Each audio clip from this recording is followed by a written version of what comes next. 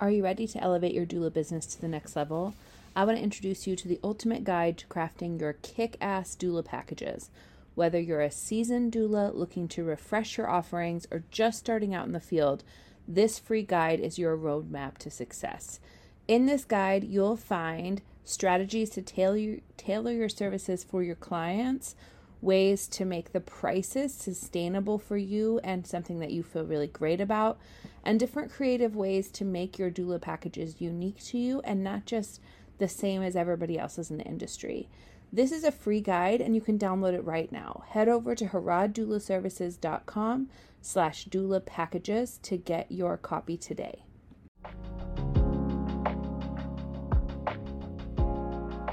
Welcome to Doula Tips and Tits. This podcast is a place where we answer one question about doula work, both to support you and to help you support your clients. I'm Kaylee Harad. I've been supporting families in this perinatal space since my oldest was born 12, nearly 13 years ago. I am a birth and postpartum doula, childbirth educator, La Leche League leader, and a doula coach. I love guiding and supporting doulas as they work out their doula business. It is a tremendous joy to be trusted in this way. Thank you for joining us on this journey.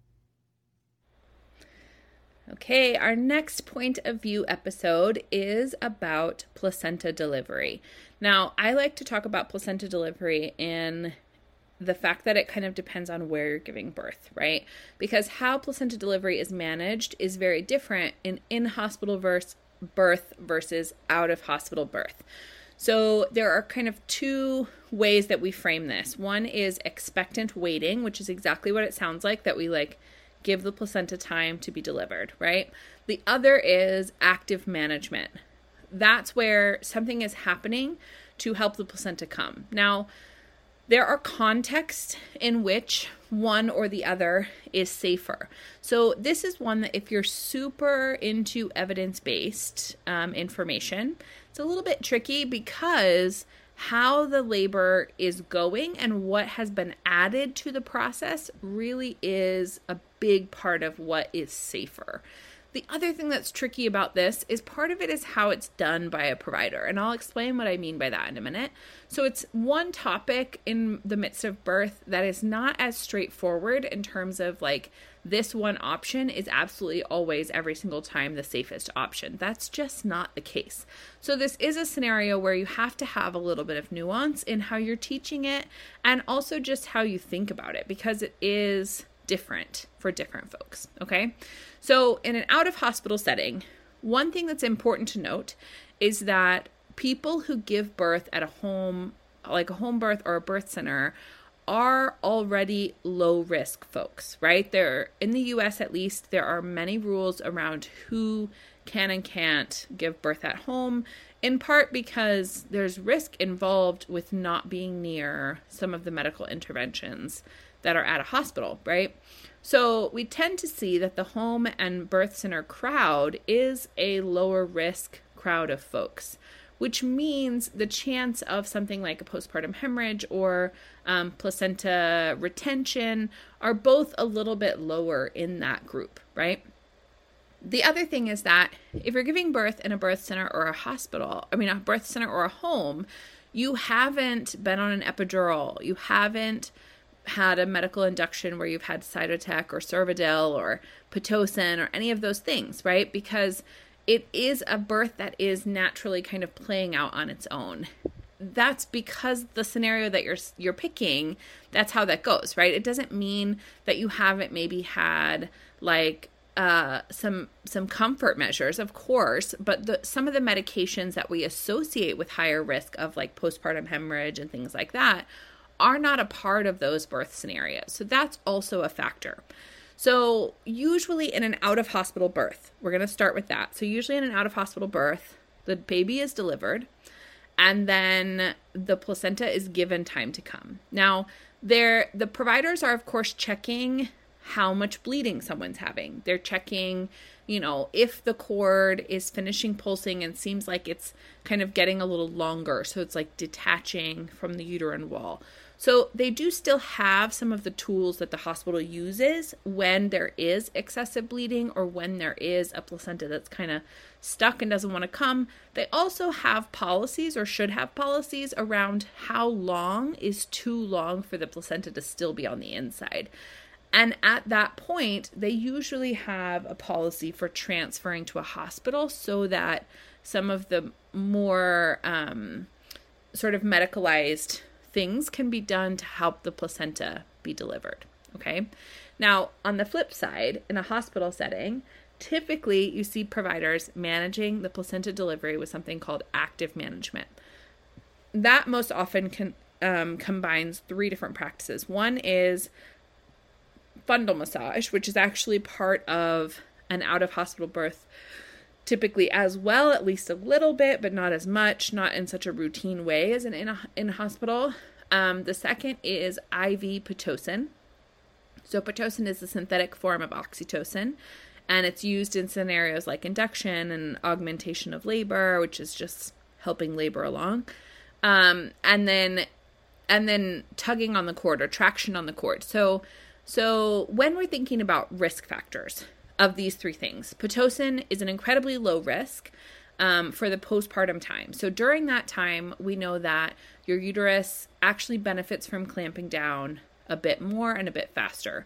Sometimes when a uterus has had some assistance with clamping or with contractions in the labor process, it needs some assistance in the clamping down. So in a scenario where someone's had Pitocin, or in a scenario where someone's been induced, then those are situations where the research actually shows us it's significantly safer to have that postpartum Pitocin, because the uterus hasn't been doing the whole process by itself. And so we might also need to help it finish this last bit of the process, right?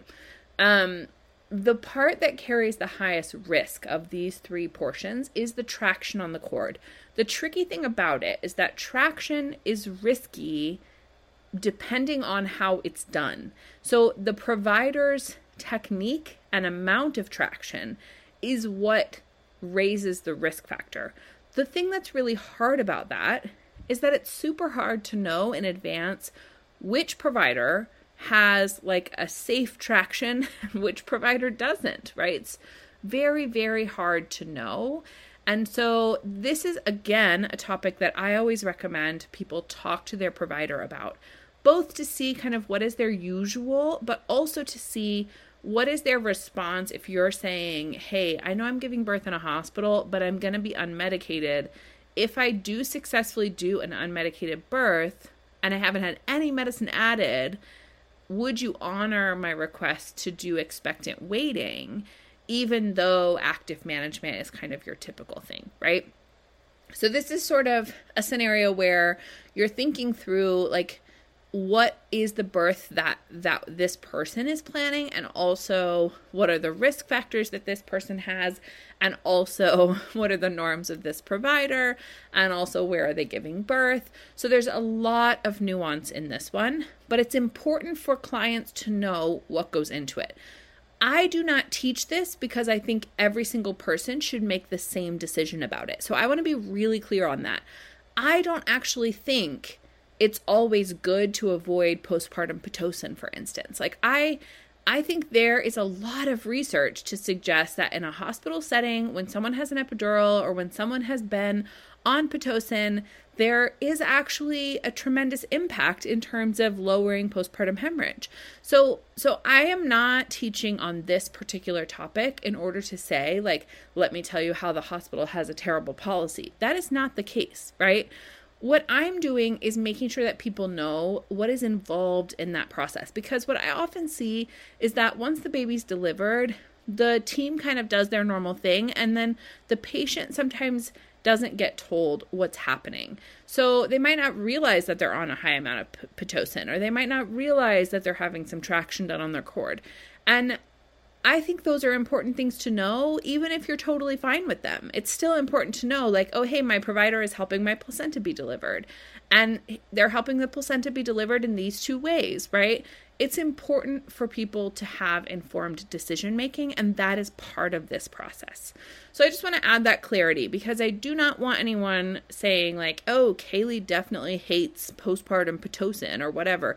That is not at all the case. That's not what I think, and that's not where this particular conversation is going, okay? So, as always, connect with me on Instagram if you have any questions about this, because I would be happy to have a further conversation around it. And also, if you have things to add to the conversation that you're like, you missed this part, I would be happy to engage with you. I think that's a big part of how we learn. So please do connect with me over there, and I'll see you in the next episode.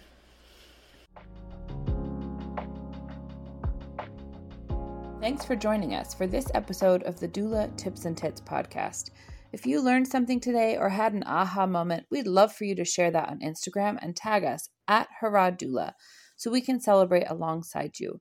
If you found this podcast helpful, we would so appreciate you taking a second to leave a rating and a review on your favorite podcast app. That helps other doulas find us as we do this work together.